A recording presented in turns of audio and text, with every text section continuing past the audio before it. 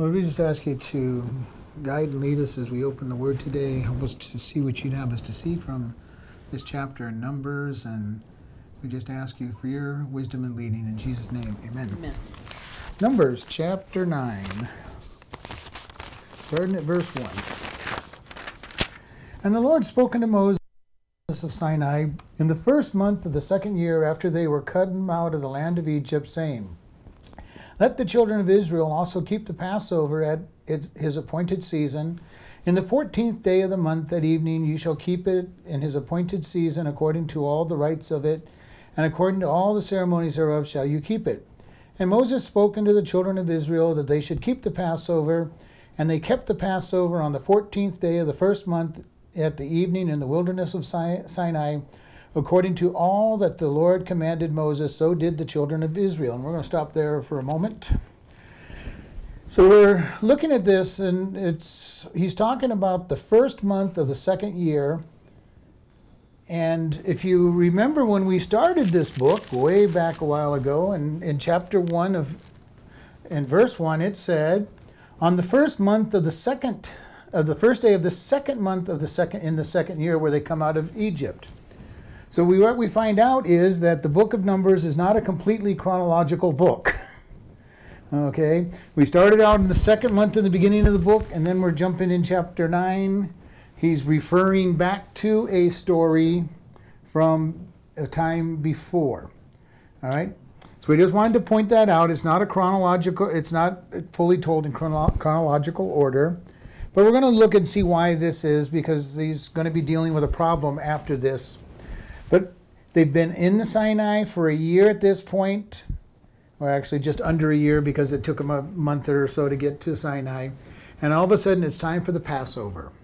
And Passover was a celebration of the protection of the people of Israel on the 10th plague on Egypt, where the firstborn of all living things were killed, unless they had the blood on the doorpost, which form a cross, because it's both sides, the top and they pooled at the bottom. So it formed the sign of a cross on their door, and they were protected by the blood of the lamb, and that was a picture of Jesus as our Passover lamb.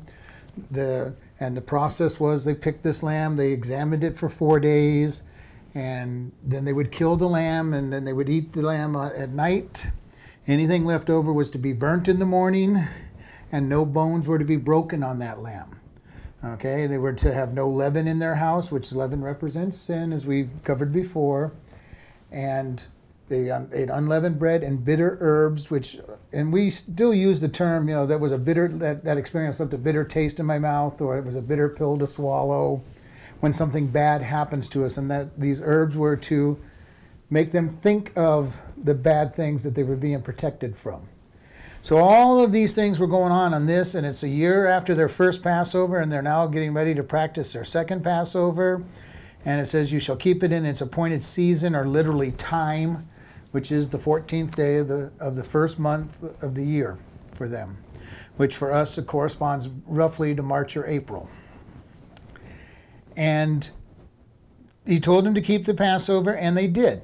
So in verse 6 we read, and there were certain men who were defiled by a dead body of a man, that they could not keep the Passover on the day that they came, and they came before Moses and before Aaron on that day.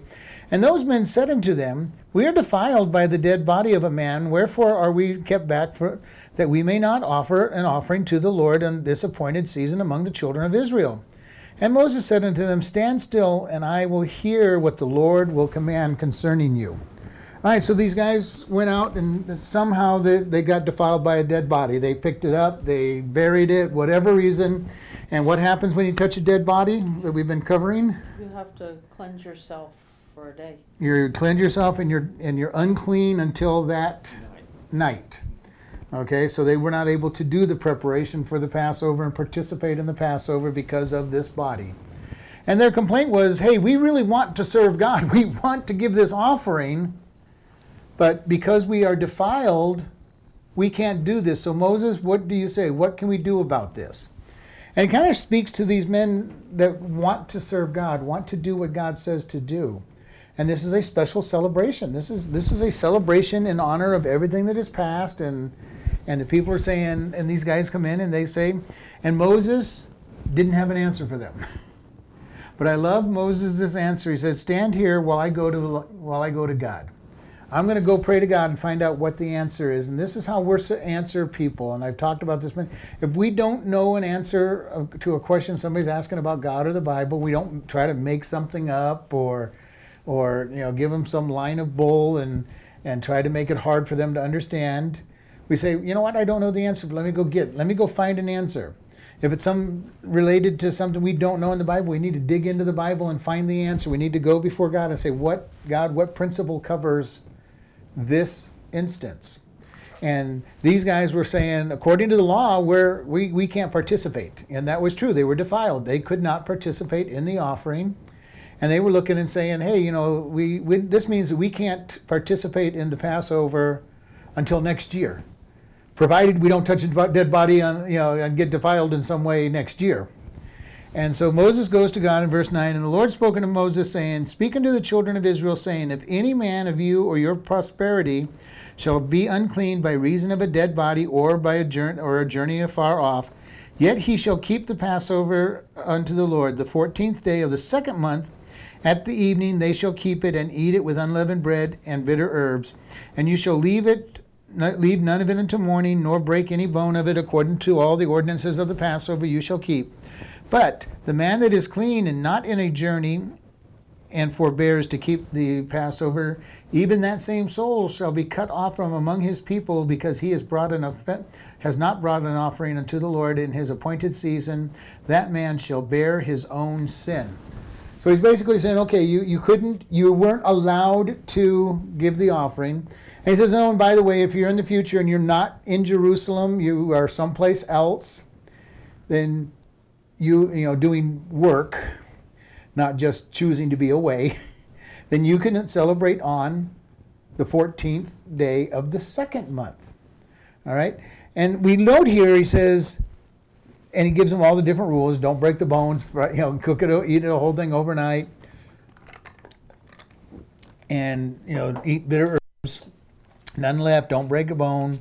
And follow. So it's the following month they were allowed to celebrate Passover. They would just, okay, I was unclean or I was away on business, so here I am now. I can now celebrate 28 days later, basically, on the second month. And then he says in verse 13, but if any man is clean and not on a journey and just decides he doesn't want to, do it for some reason, that person is unclean, cannot celebrate on the second. They cannot just choose, well, I just don't want to choose, my finances are low, I just don't want to gather with anybody this month, and he can't just choose to ignore it. That would almost be like saying, well, I'm just not going to practice Christmas on the 25th of December. I'm going to practice it on January 25th because I just feel like doing it. Okay, not quite as bad because it's not that holiness to that. But you understand how that people would look at that person like, what's wrong with this person? They can't celebrate the day on the day it's supposed to happen. And that's what God's saying. If you just choose not to do it, you're in trouble. You can't just choose to say, okay, I prefer to do it next month. And he says, that person shall bear his own sin and his iniquity, and he shall be cut off. And we've talked about this whole idea of being cut off. You're cast out of the community. And this is a serious thing, and especially in this day and age, if you're not with a community, you're pretty much dead meat. You're fair game to every animal, every bandit, everybody coming along trying to take you off. There's no food, there's no water, because the town is, the community is around the water, so you have no water. When they move, you might get some water, depending on how long they stay there. But, it's a big deal to be cut off. And then this little curious thing in verse 14. And if a stranger shall sojourn among you, an alien, somebody who's not a Jew, and will keep the Passover unto the Lord according to the ordinances of the Passover and according to the manner thereof, so shall he do. You shall have one ordinance both for the stranger and for him that was born in the land. We've talked about this many times through Exodus and Leviticus. God made provision for the Gentiles to come in and worship him if they wanted to. And yet the Jews made all these rules and all these regulations that the Gentiles were not allowed anywhere near God and his sacrifices and the temple. And And yet God was saying, I'm gracious enough. I want the world. Give me the world. Give me the world, and because I want them. And yet they kept pushing back, saying, we're the chosen. We're the chosen. No one else can come in unless they become part of the Jewish religion. And that meant being circumcised and making the agreement to change. But that is not what this verse says. This verse does not say they become a Jew. It says that they can practice Passover because they want to. Because it's a celebration of Jesus' grace and his mercy and his forgiveness of our sins. And so he's saying, you can use it. Don't go out there and try to figure out all this stuff where you don't get to, where you isolate these people and you say they deserve hell, because God does not desire that anyone go to hell. Now, he knows that most people will. He knows that many will. But it is not his desire that they go to hell. That's why Jesus came to die for the world. When Peter was told to go to Cornelius' house by God, he goes, God, I've never been to a person to become unclean. I've never gone to a Gentile's house to eat with them and fellowship with them. You're not allowed to do it. And that's when God said, don't call something unclean that I have declared as clean. And Peter had to learn to go. The ministering to the Gentiles was not a bad thing. Paul had to learn ministering to the Gentiles was not a bad thing. He was called to minister to the Gentiles, and he said, I've been called to do that. But that was not an easy choice for a person who has been schooled in the fact that Gentiles are born to go to hell. And all of a sudden he's going, oh, God doesn't want them in hell. Now I've got to figure out what to do about this. God's telling me to go preach to them. And can you imagine everything that you know, everything you've been taught is Gentiles don't deserve anything from God. They deserve to go to hell. Because that's what they're born for. They're not chosen. And then have God tell you, now I want you to go preach the gospel to them so that they can come and be part of the family and be able to call me Abba. This is a big deal. And this is a picture of what we do as Christians. When we get saved, we have to change the way we think about things to match up to what God says. And the older we are, the harder that change is a lot of times because of how many bad things we've had in our life and in our thought patterns. In one sense, getting saved early is good because you don't have all the bad thoughts, but then you get the flip side of that is sometimes you get self-righteous and think I'm better than them because I've never gone into these sins. And both sides are bad, but I think I would rather see people get saved early and not have to deal with changing the way they think as much. But even then, I've seen people who have been in church all their life that don't think like God does. They've been so infected by the world that they think like the world. And this is what is sad out there. And we want Christians to really get down into business and say, I'm going to think with God. When God says it, I'm going to agree. And I've had people go, well, I just don't know that I can believe that verse. I'm going, I'm sorry, this is what God says. We have to agree with every word of the Bible or the book is worthless. And we've said that over and over again. That's what I've tried to tell a student today. If any word of the Bible is not true, then it's a worthless book, because I don't know what I can believe and can't believe. And I cannot go through and just say, well, I like this verse, I don't like this page, let me throw this page away, and start ripping the pages out of the Bible and say, well, because I don't like this, I'm not going to believe it. I like this one, this is good. And you end up with a really skinny Bible that says all the things that you think are nice sayings. And there's lots of people who do that. Lots of people. There's Christians who do it, but there's lots of non-Christians who do it. Well, I like what they said here, and I like what they said here. Well, I don't like the stuff about the blood. We'll get rid of that. I like this stuff about loving people and being nice to people. I like that. And then they'll oftentimes go to other religions and start saying, well, I like this part, I like that part. And what they end up doing is putting this big stew pot of things they like from all the different religions, and they make up their own religion. And making themselves God. I'm the one that determines what's right and what's wrong. And that is a dangerous place to be. To get to the place where I am trying to choose what is good and bad in the book makes me God. Even Christians have to watch that too. Lots of Christians do that. Lots of Christians. Well, I like this stuff about God being love. I'm not so sure I like this stuff about going to hell and judging. So I'm not going to really bother those. And Christians will do that all the time. And churches will do this. There are churches that do this kind of stuff. and this is one of the reasons I like to teach through the books of the Bible, everything they say. This is what God says. If you don't like it, talk to God, not me. This is what he says. And because it's very true, if it's not true, if every word's not true, then I don't know what I can believe. And it's a worthless book. And this is why it's important. And we look at this and say, I have to believe. And this is why I point out, this book is not written totally chronological, and we need to understand. It was pieced together after the fact when Moses is writing down. And then he comes back, he's sitting here probably with these people celebrating on the second month and saying, oh, but by the way, they practiced on the first month, and these that are practicing now are practicing, and this is the reason. Okay, so he's going back and saying, this is what God told us to do, and this is why we're doing what we're doing. And so it's not a critical area. We all have done it when we've told stories and go back and say, oh, by the way, you need to this was a point I forgot to tell you. I need to tell you this. And we go back and we fill in the story from the previous day or previous week or previous year and say, yeah, but you to understand what we're getting ready to tell you, you need to understand this happened back here. And we've all done that in our story. And it's not that we're lying. It's just that we didn't think of the important thing before we wrote it down, started telling it. Let's see, verse 15. And on the day that the tabernacle was reared up and the cloud covered the tabernacle, namely the tent of the testimony, and at evening there was upon the tabernacle as it was an appearance of fire until the morning. And if you remember back in Exodus 40, verse 2, and again he's going backwards again. Now he's going back to the first month, first day, second year, and this is what Exodus 40 was, when they reared up the temple and God came down upon the temple. And nobody could go in because it was God's presence was there. And if you remember the story, go back and read it if you need to, but God was there, they couldn't go in, and his full presence was there, and that's what he's coming back to. He's going backwards again into the story. He's going, oh, and by the way, here's another story I want to tell you. So this is just a list of stories that he's going back. He's trying to fill the people in.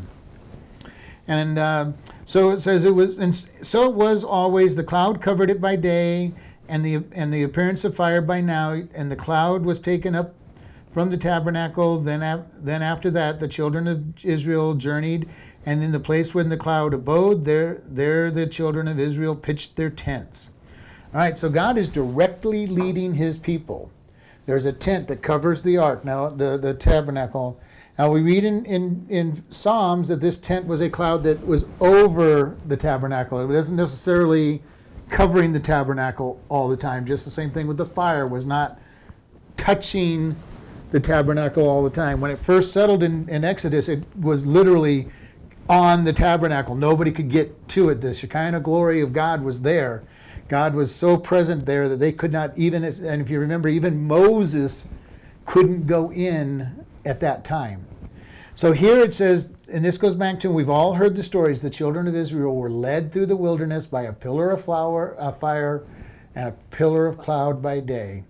And here he's reiterating it. This started back at the crossing of the Red Sea when they were being led by the fire and pillars, and it's going to continue. And it looks like it's going to continue the whole time they're in the wilderness. They're going to be going where God says to go. And he's going to tell them when to move, when not to move.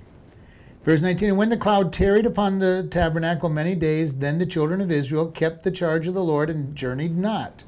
And so it was when the cloud was a few days upon the tabernacle, according to the commandment of the Lord, they abode in their tents, and according to the commandment of the Lord they journeyed. And so it was when the cloud abode there even until the morning, and that cloud was taken up in the morning, then they journeyed, whether it was by day or by night, that the cloud was taken up, they journeyed.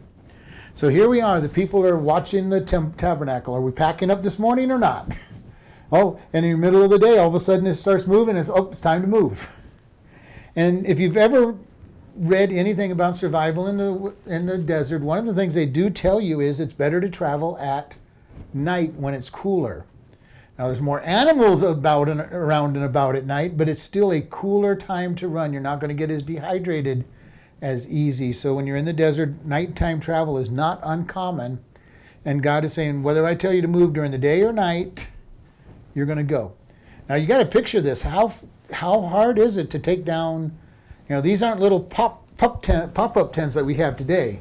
Okay, these are pretty good sized tents. And for those of us who've gone camping and with Boy Scouts or something and put up the big 10-man tents or 20-man tents, those are not you don't do it in just minutes. And then you've got to fold it up and wrap it up and pack up the posts and start carrying them. And the tabernacle is even bigger, a bigger job, but they've got an entire tribe that is assigned to them, the Levites. But when God starts moving, all this packing comes down. If you've watched old military shows where they show the tents, and all of a sudden the tents are just collapsed and they're wrapping them up and they're ready to move. You could get good at it. They could get the whole camp moved out in just less than an hour if they really moved a lot. And this is what God's saying. When I move, it's time to move. So they're watching this cloud. They're watching this pillar.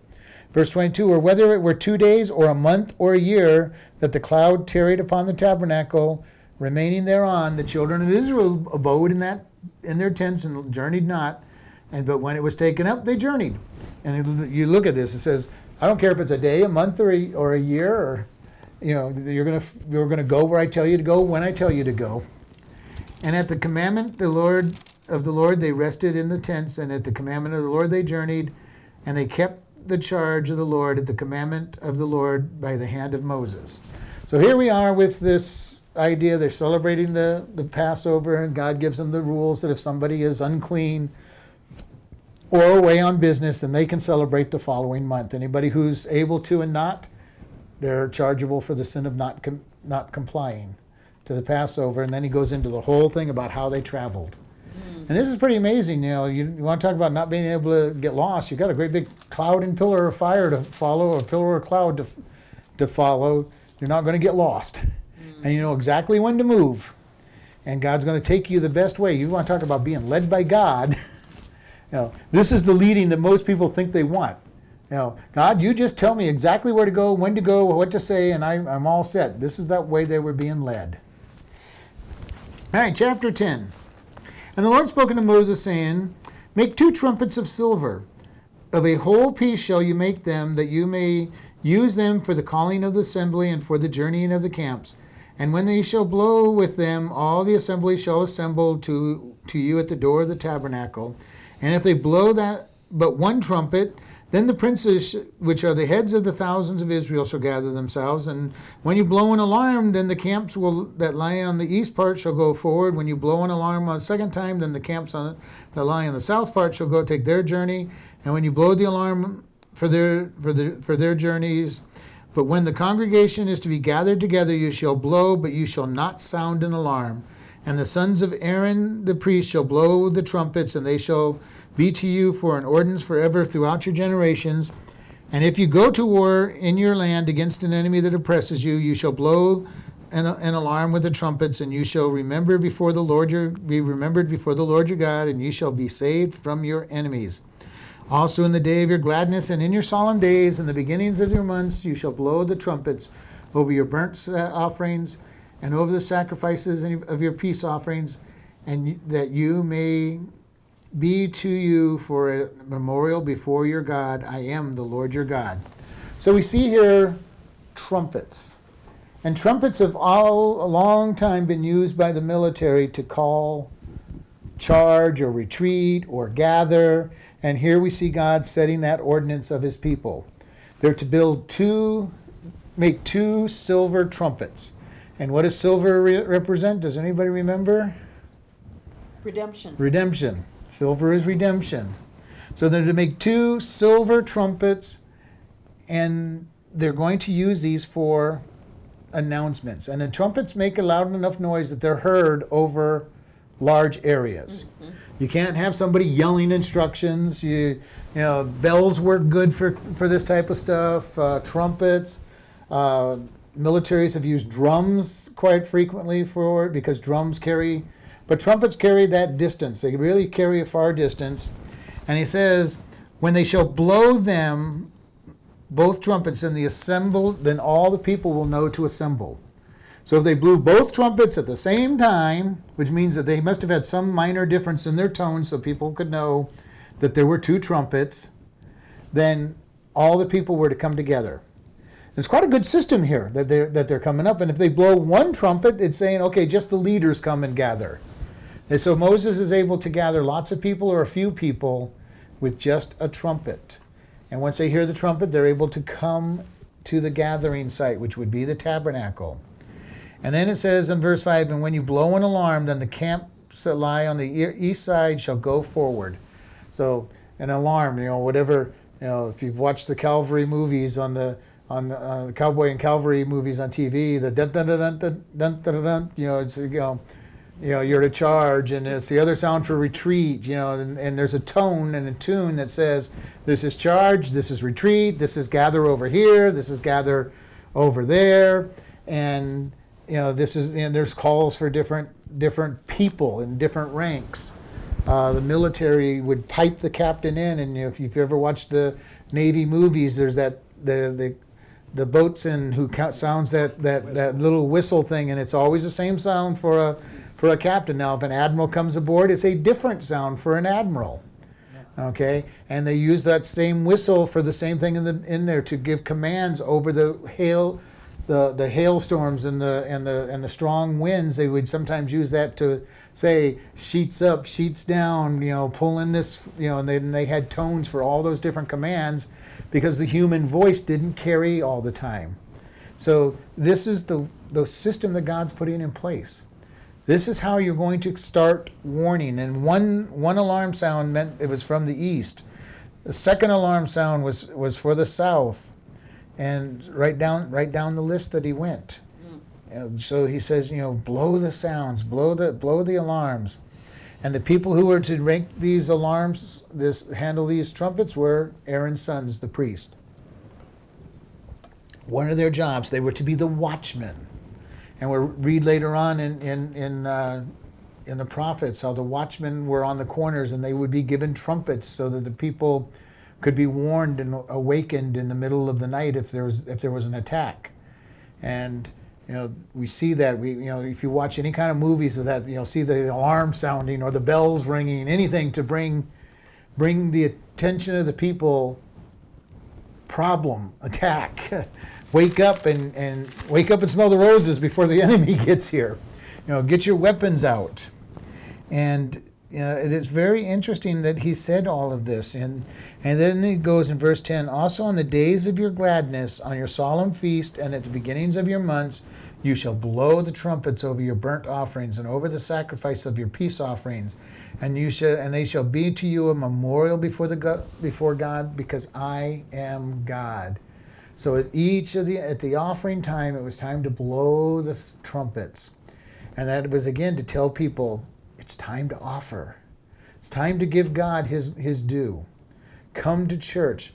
And in most of Europe and in early America, it was the bells that rang in the churches, and they were literally the call to worship.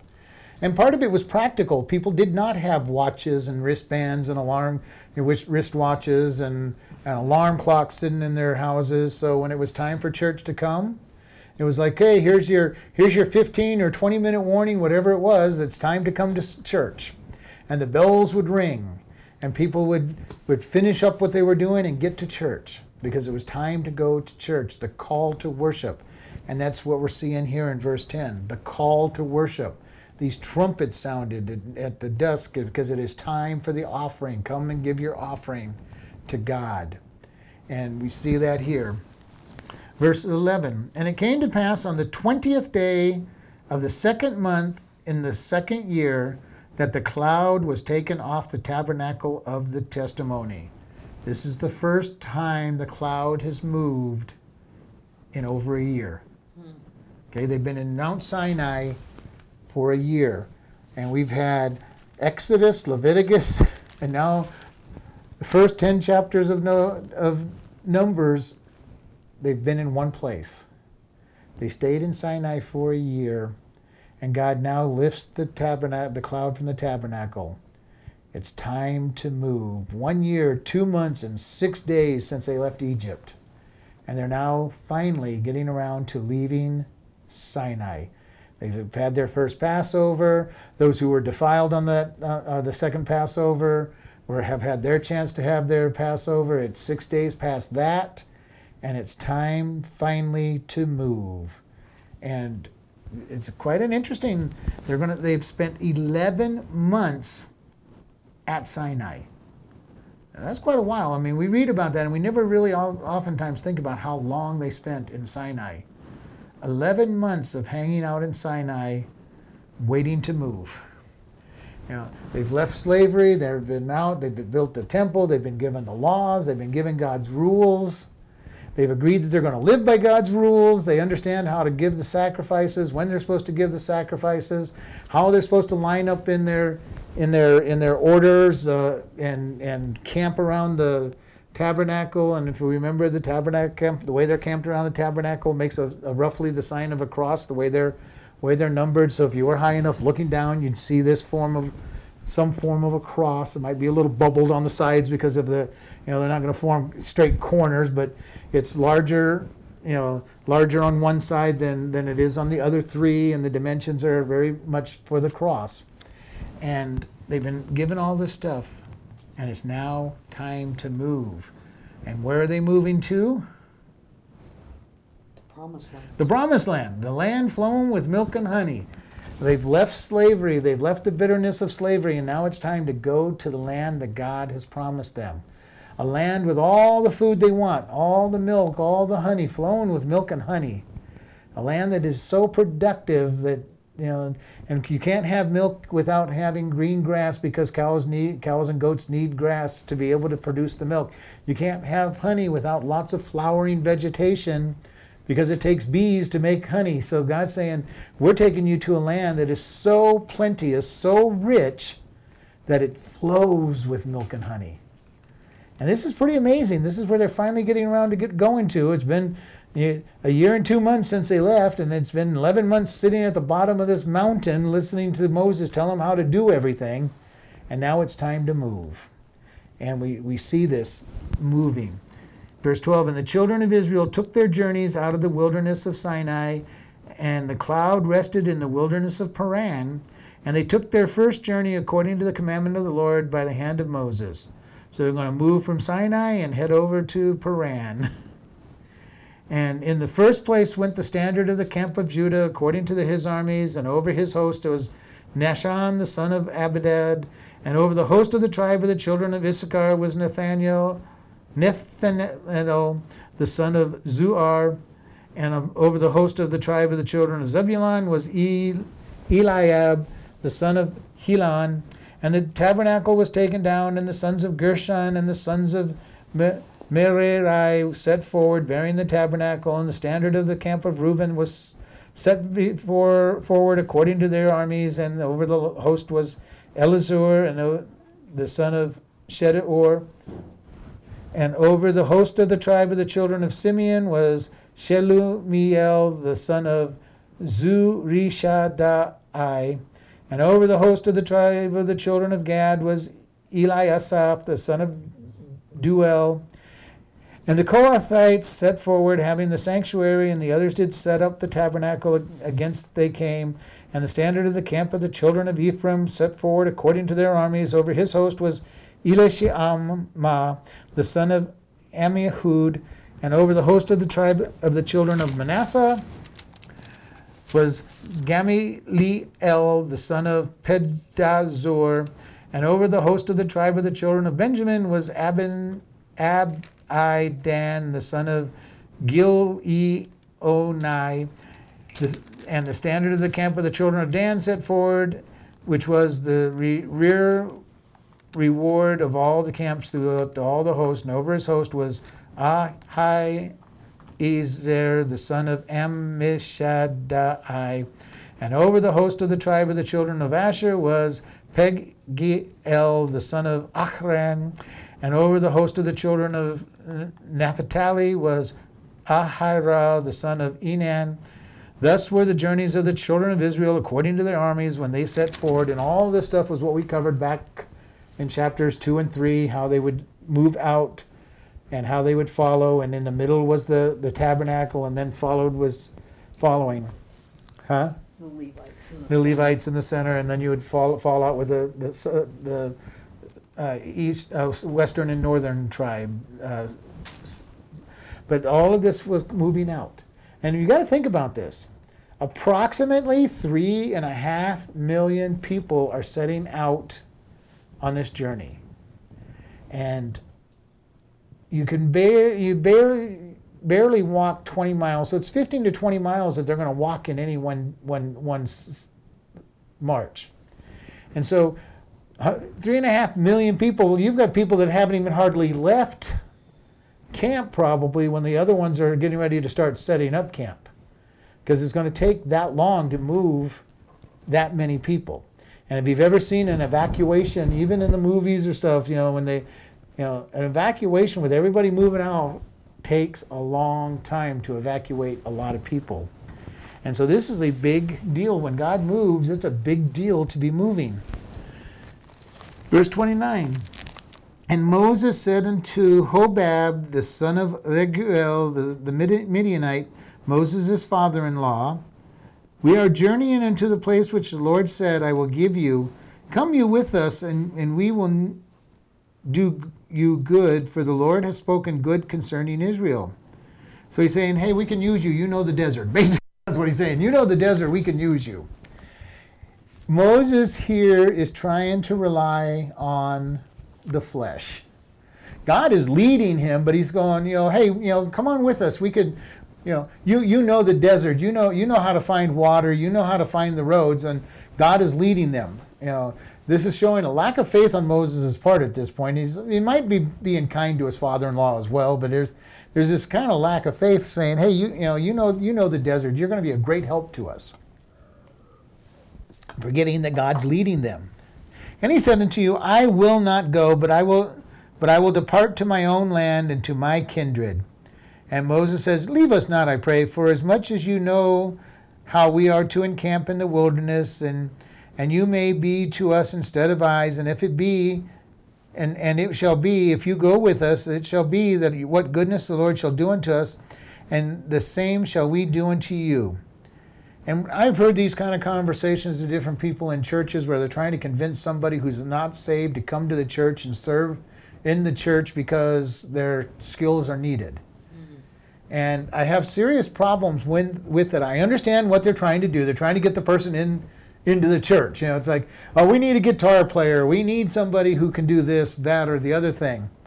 But they're not a Christian. They're not part of the body of Christ. And bringing them in is not always going to be enough. And I've heard the stories where people have gotten saved by doing this, and it was the hook that brought them in, and those kind of people really love this kind of evangelism. Come on in. But, it usually causes more problems than it does good. Mm-hmm. It almost always causes more problems than good.